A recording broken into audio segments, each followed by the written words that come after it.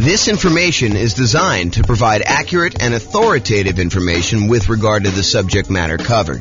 It is offered with the understanding that the presenters are not engaged in rendering legal, accounting, or other professional services. If legal advice or other expert advice is required, the services of a competent professional should be sought. Well, good morning and welcome, everyone. This is James Orr, and this is a really short mini class today. So normally, when we think about saving for down payments, we think about the more I save, the better off I can improve my cash flow. If I put more down, I could have a lower monthly payment, and if my income is the same with a lower monthly payment, then my cash flow would improve. But sometimes taking money that you would have otherwise set aside for down payments can be used in an alternative way such that it is more effective. It'll actually make a bigger impact in improving your cash flow, improving the overall returns you're getting on your investment. And so that is what this, as I mentioned, very short class is about today. We call it alternate uses for down payments. And it really consists of this one slide. So it's really short. So let's go over some different things about what you could do with down payments other than just put more down to improve cash flow. And I will mention one. Why don't I just jump right down to the bottom one first? And that is, yes, you could take the money that I'm going to talk about using to do other things with and put more down. And sometimes, as we discussed in a previous class where I talked about the returns you get from putting more down, sometimes putting more down gets you more than just borrowing less, right? Because the idea is if you put more down payment into a deal, you end up borrowing less. And the less that you borrow, the lower your monthly payment is on that property. And by doing that, you tend to improve cash flow. But putting more down can also have other impacts on your loan. For example, going from 20% down to 25% down when you're buying an investment property has a very significant improvement to the interest rate that you'll get from the lender. The interest rate you might get from the lender for putting 20% down might be, 6.5%. Where if you had gone ahead and put the extra 5% down and go from 20% to 25%, the interest rate may be 6%. So it might improve significantly by putting that extra 5% down. And in other cases, if you're thinking, hey, look, I was going to put 15% down, and if I put down 20%, I will improve my interest rate, which also happens. Going from 15% down to 20% also improves your interest rate. But the other thing that happens when you put more down is you don't have PMI anymore. You no longer have that private mortgage insurance. And remember, private mortgage insurance is the insurance that the lender charges, that the lender insists you get from a third party to protect them in case you default. Basically, what they're saying is, hey, look, I really want you to put 20% down. However, you want to put 15% down to buy this investment property. I'll tell you what I'm going to do. I will allow you to put 15% down, and I'll charge you a slightly higher interest rate for doing so.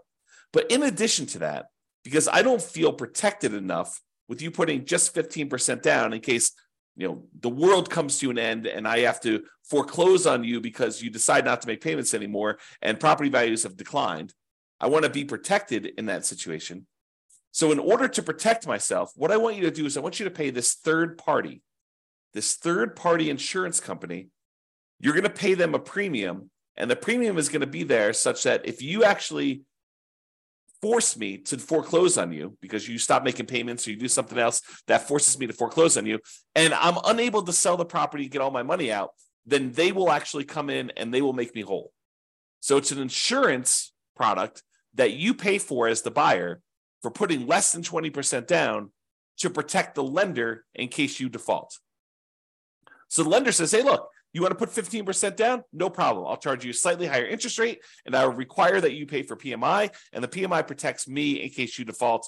And so you end up paying PMI and also a higher interest rate if you put 15% down. Or you could put 20% down, and then you have a slightly better interest rate, and you no longer have to pay this PMI, which could significantly improve cash flow. Okay, so that is like the traditional kind of like fringe cases, the kind of like critical points if you decide to put more down for using down payment. Now let's look at some other things you might want to do with your down payment instead of putting more down. So right off the top, more reserves. you could take money and you could put it into an investment property. And the challenge with putting all of your money into an investment property as down payment is it's illiquid. Once you put money into a property, it is much more difficult for you to get at that money.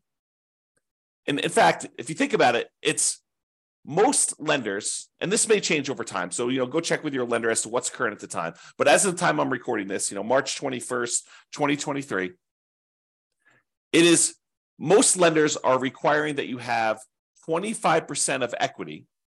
In other words, another way of saying that is 75% loan to value is the highest they will go to allow you to access money and equity. So if you want to access equity in your property, the highest they will allow you to go to is 75% loan to value. So you have to have at least 25% of equity remain in the property, and then anything above that 25% of equity, they will allow you to tap into and do a cash out refinance if you want to access that. The only other way to really get at that is to sell the property. You could do some type of loan against the property, some type of cash out refinance, whether that's a traditional cash out refinance of the whole loan, or maybe you do a home equity line of credit and you go up to a certain dollar amount on that, and maybe they go a little bit higher than 75%, or maybe your particular lender will only allow you to go to 75%, or you could sell the property, get that equity. So if you decide to not put more money in to begin with, and you keep that money set aside somewhere else in reserves, that can change the overall characteristics of you. It can make you a much safer investor because you have all this liquidity reserves in case something happens to the property and you need that money. If you had to put it into a down payment, it's harder to access. So by keeping it on the sideline, you have more in reserves, you're more liquid, you're more conservative, it's less risky overall. Okay, so you could do more reserves. And some lenders like seeing you have more reserves. I don't know if I've ever seen this, but I could imagine a lender actually giving you a slight break on the interest rate by having a very large amount of reserves. I don't recall ever seeing that, but it's possible a lender could do that, especially in the future, especially if they start valuing reserves more in the future, okay? The other thing you could do with your down payment money, instead of putting more down, is you could pay off other debt.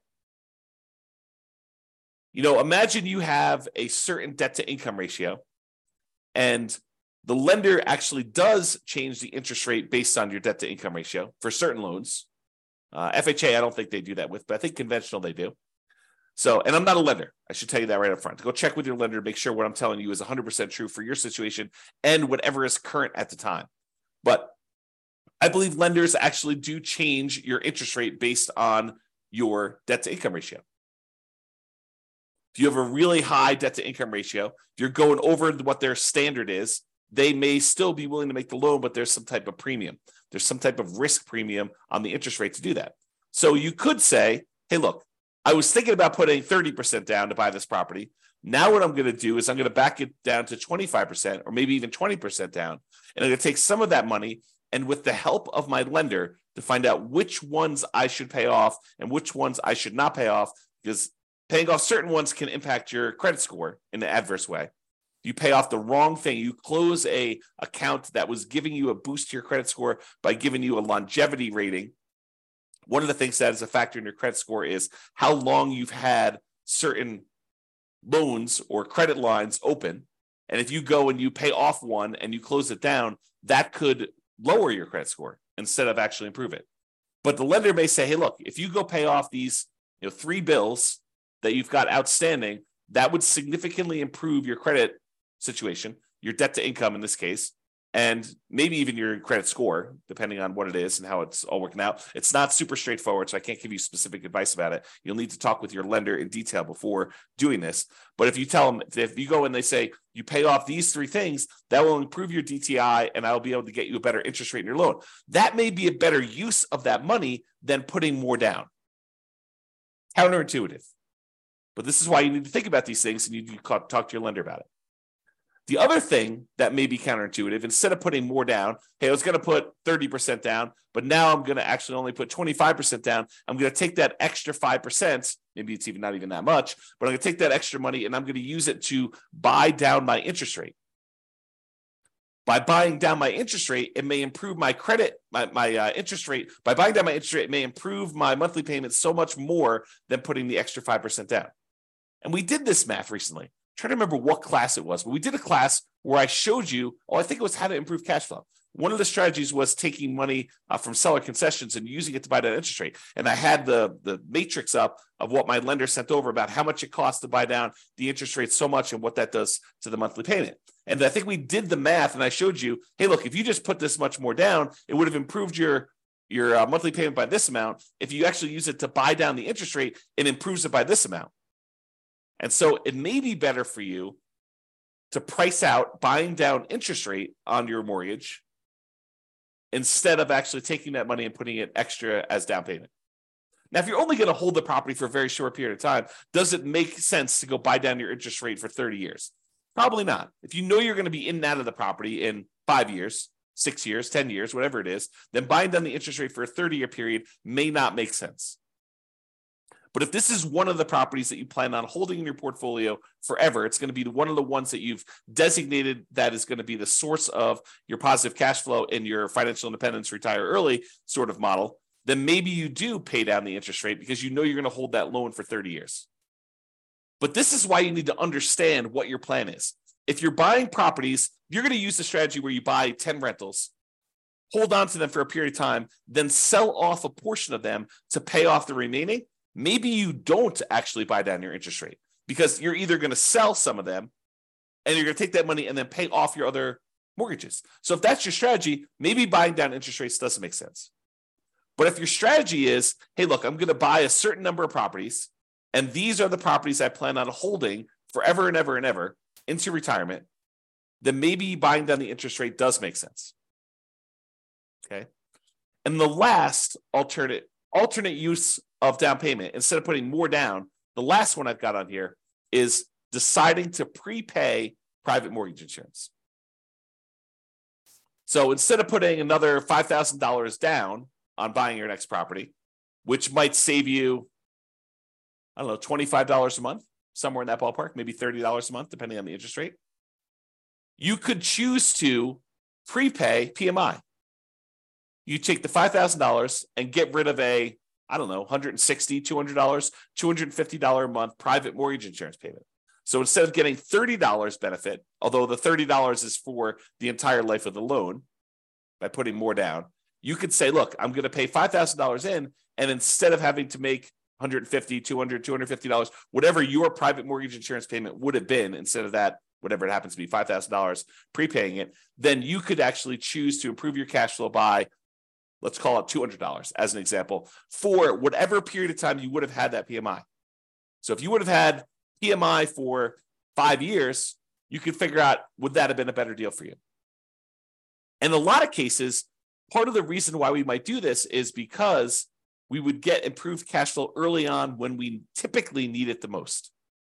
You don't always need improved cash flow early on. And sometimes you're willing to sit through that, uglier cash flow early on until the property's rents have gone up. Your mortgage typically stays the same unless you've got some type of variable rate interest rate, but your taxes and your insurance, and your maintenance, your property management, they tend to creep up as well, but not quite as fast as that very large chunk of the mortgage payment on a property.